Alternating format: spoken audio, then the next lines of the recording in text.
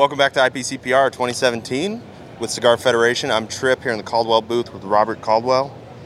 Robert, how you doing? Doing well, thank you. How's the show been going for you? It's been awesome. I bet. So you got some new shit right in your hand there. Yep. So tell us about it.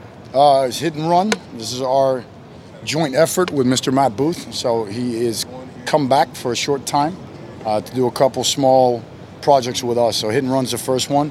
This is made down at Tabacalera Buenaventura, Dominican Republic. It's got a very light Habano Claro, Ecuadorian grown wrapper on it, Indonesian binder, Dominican fillers. A really nice, medium-bodied, very balanced, very flavorful cigar. We're doing these in a limited capacity, so we made a certain amount of boxes, so once they're gone, they're gone. That's one of the special sizes, Pyramid, that's for events only. So this is a really cool project. Matt and I have been friends for a long time, and obviously he left his prior engagement back in December 31st, and then soon thereafter we started talking and came up with an idea of doing some fun stuff together. So this is the first of our projects that we've released. The other one, we have a trilaboration with Matt, myself, and AJ that'll come out in September. That was described as menagical. Yes, menagical. Really good cigar, Nicaraguan, fuller bodied, really flavorful, box pressed.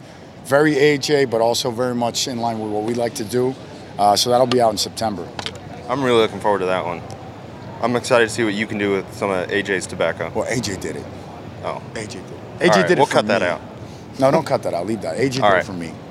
And Matt. All right. That's cool. What else you want to talk about? What have you been eating? Lots of granola bars.